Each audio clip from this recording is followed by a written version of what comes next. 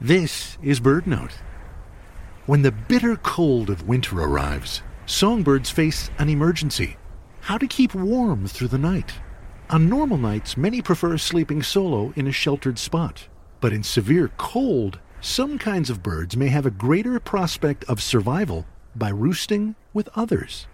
The tiny Eurasian wren is a common garden bird in England, quite similar to the winter wren of the US.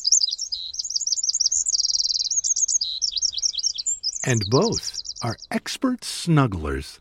In England, 9 Eurasian wrens hunkered together in an old song thrush nest, and an astonishing 46 packed into a vacant nest box.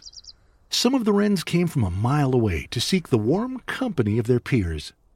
In the US, 31 winter wrens were found squeezed together in a nest box. Bluebirds and nuthatches will also cluster in nest boxes or tree hollows during extreme weather. When massed together like this, birds may crouch in layers on each other's backs.